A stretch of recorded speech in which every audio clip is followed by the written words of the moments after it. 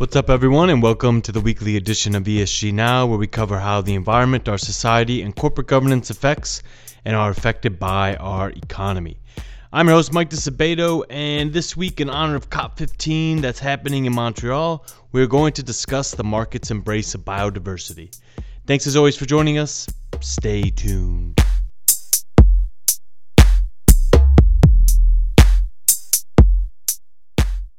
There's a new hot topic on the minds of ESG-focused folks. It used to be that most questions were focused on climate change, how emissions could be lowered, the progress of clean tech, issues of climate adaptation, questions around what a warmer planet would do to our economic systems and how to adapt to that future or prevent it. The attention to climate change got so strong that we actually split out climate from our ESG research, which I know is quite wonky, but it's a good example of climate strength in the ESG space. But as the understanding of how our natural systems impact investment priorities get more sophisticated, so too do the topics of interest. And one topic that's begun to move up the hierarchical pyramid is biological diversity or biodiversity. A functioning and diverse biome underpins every part of our lives. We depend on it for food, medicine, energy, clean air and water, security from natural disasters, economic prosperity. And what you'll notice about that list is it encompasses almost too much. In fact, it almost isn't a list at all. It's just everything out there. So how can an investment community tackle a topic that encompasses everything?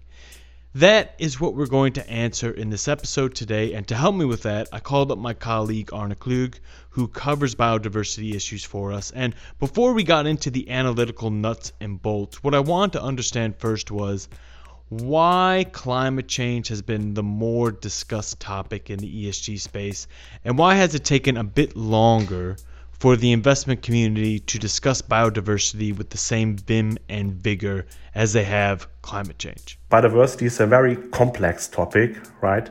For example, we don't have like a biodiversity budget similar to a carbon budget. Or having a carbon budget, it's something you can calculate, you can come up with, right? You can calculate to what extent a company is at risk of meeting, overshooting, undershooting this target. This is not the case for biodiversity. So I guess it's a bit natural that maybe investors and regulators focus on the easier, so to say, issues, or at least at the issues where it's easier to assess performance, to assess track record and risk, right, compared to biodiversity. Biodiversity and climate risk, both important for the survival of our natural world, but one is easier to calculate.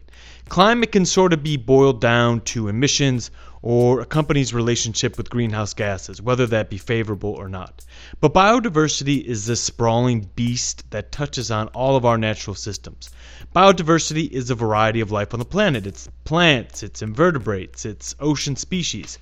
Its loss is from all sides. It can be from clear-cutting forests for more pasture land, or for growing commodities like palm oil and soybeans, or it can be from overfishing or habitat encroachment by cities and towns. But biodiversity loss is as critical as climate change. It threatens humanity's food systems and water supplies. And a report by the World Economic Forum found that $44 trillion of economic value generation is, quote, moderately or highly dependent on nature and its services, and is therefore exposed to nature loss. To put that into perspective, global GDP for 2020 was around $85 billion according to the IMF. So if we want to put a price tag on biodiversity loss, or what might happen if our biome is just completely destroyed, that would create destruction to half of our global economic output. So climate change is this nearer threat to our system, sure, but biodiversity loss might be the more dire in the long term. So we don't have like a global budget to say for this, right? How much biodiversity could be lost, how many species might be lost until we really face existential threats to our economy, right? That's something we can't really know because there's so much interconnection. It's such a complex topic really to see. It's hard to say when certain elements are removed, when certain species are extinct, what might be the total impact of this kind of loss? But this issue is no longer going unannounced in the financial, regulatory, and investment communities.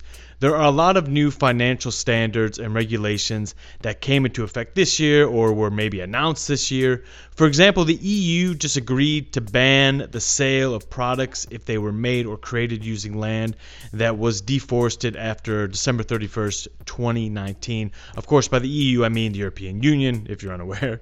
There's a new standardization of reporting on biodiversity climate-related risks that's called the Task Force on Nature-Related Financial Disclosures, or TNFD, which is similar to the Task Force on Climate-Related Disclosures, or TCFD.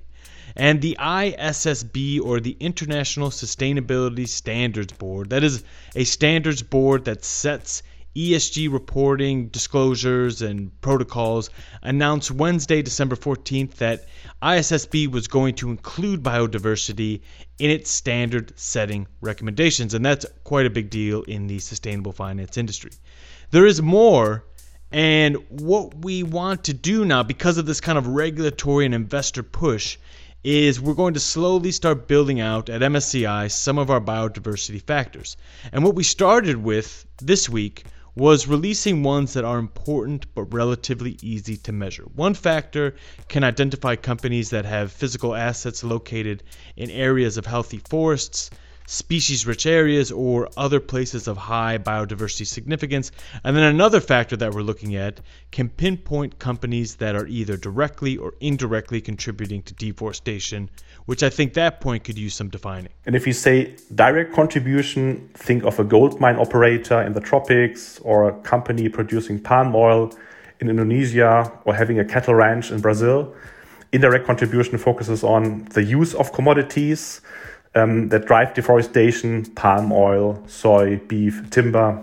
We looked at those companies and found out of the near 3,000 companies in our global universe, 140 had a potential direct contribution to deforestation, and 283 operated in areas of high biodiversity significance. Food product companies were by and large the highest contributor to deforestation or operating in biologically sensitive areas. At the same time, we have seen that many companies do not have really robust policies and programs in place to manage forest loss, which can be risky, of course. Basically, they're flying blind. A company might not even know they are exposed to deforestation risks until they are pinged for it by us or an NGO or someone else watching the area. For example, while 94% of food producers and 86% of food retailers were flagged by us for direct or indirect contribution to deforestation, we found that only 12 and 18% of them, respectively, had disclosed a policy. Lack of supply chain transparency is a common problem in our globalized world.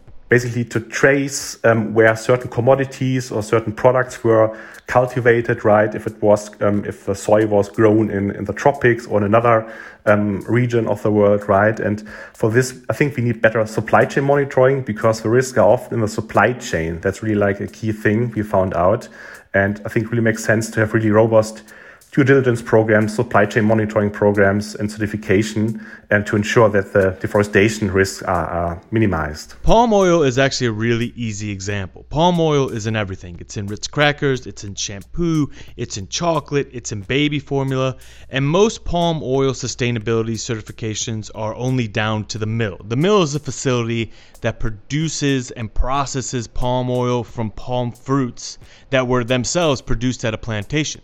But many palm oil sustainability certifications don't extend to that guarantee that the palm plantations themselves aren't engaging in deforestation. And that's where the deforestation occurs, where you actually have the plants.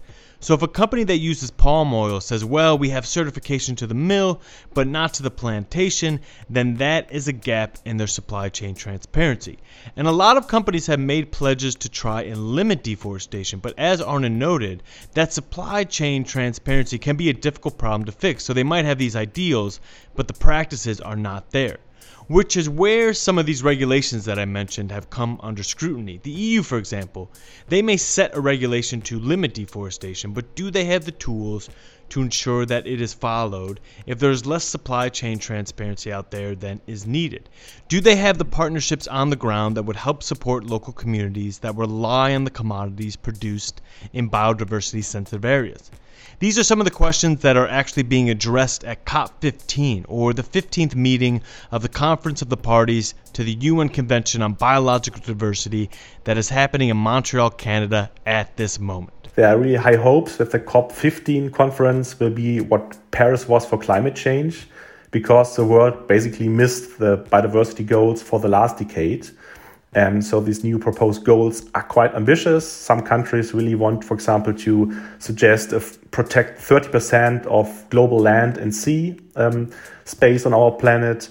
And I mean, these goals could then be converted into national goals, leading to more regulatory pressure on companies and so on.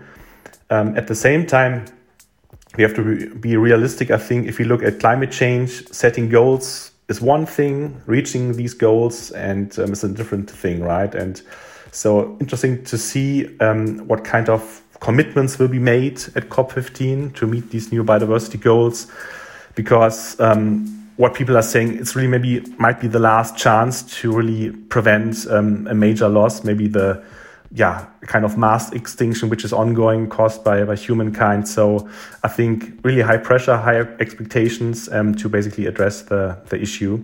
And let's see what will be the outcome. We will know next week how the framework will look like in the end. We actually have some people on the ground at COP15, and they are encouraged by what they are seeing. And I know these conferences sometimes feel like a frustrating dance that ends up just making everyone dizzy, and one leaves feeling a bit disappointed. But COP15 is trying to set out a pretty radical set of priorities for countries to adhere to.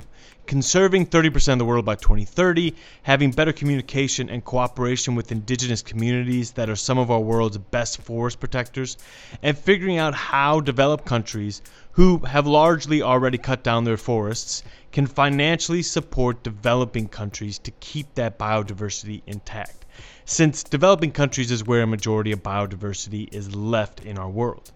And there's a real push to get countries to up their financial pledges for environmental conservation. Such commitments could spur more alignment of investment portfolios with global biodiversity goals, and also add pressure on companies to improve the sustainability of their supply chains. And to do that, as what Arne mentioned, the best place to start might be using geospatial mapping and understanding where the deforestation risks are for companies and where those risks may lie.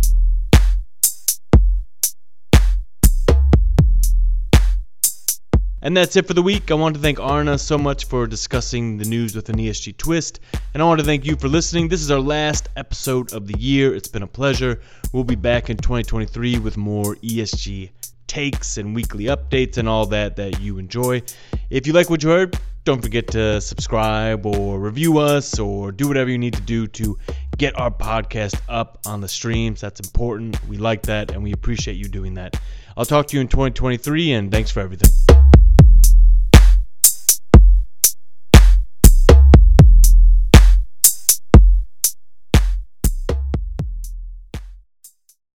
The MSCI ESG Research podcast is provided by MSCI Inc. subsidiary, MSCI ESG Research LLC, a registered investment advisor, and the Investment Advisors Act of 1940, and this recording and data mentioned herein has not been submitted to, nor received approval from the United States Securities and Exchange Commission or any other regulatory body. The analysis discussed should not be taken as an indication or guarantee of any future performance, analysis, forecast, or prediction. The information contained in this recording is not for reproduction in whole or in part without prior written permission from MSCI ESG Research.